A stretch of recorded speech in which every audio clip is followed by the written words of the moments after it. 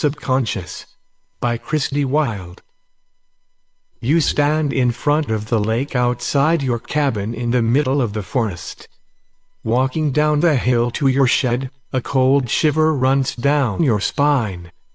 You grab a chainsaw, walk back up the hill and stop in front of an old willow tree. Your friend is coming around the lakeside in the boat you got him for his birthday last week. A strange thought crosses your mind to kill your friend with the chainsaw. What? No, you say out loud. As you turn back to the tree and start the chainsaw, you see yourself walking towards you, like a reflection, but there's no mirror. Your face fills with dread and your breathing intensifies. The chainsaw slips from your grip. It hits the ground. You pick up the chainsaw, start it up, and begin cutting down the tree. Your friend parks the boat at the creaky wooden dock.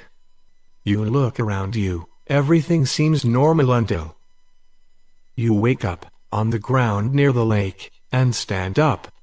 Your hands are covered in blood. Past your hands you see that your friend's head has rolled down the hill and into the lake. You pause a moment. There is silence, before you scream louder than you ever have.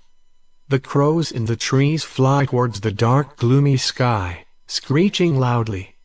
Your breakfast from the morning starts crawling up your throat and ejects out your mouth. Waking up in the cabin on your couch, you look around slowly.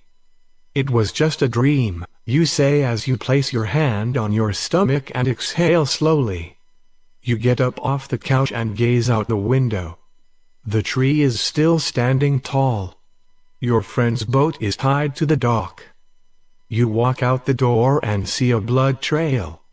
You follow it towards the shed at the bottom of the hill, and walk inside to find your friend's decapitated body. You run out of the shed and dive into the lake to cleanse yourself of the horror that you saw. You bring your head back out from under the lake smiling. You start laughing maniacally. You get out of the lake and walk back to your shed to grab some tools to clean up the blood trail.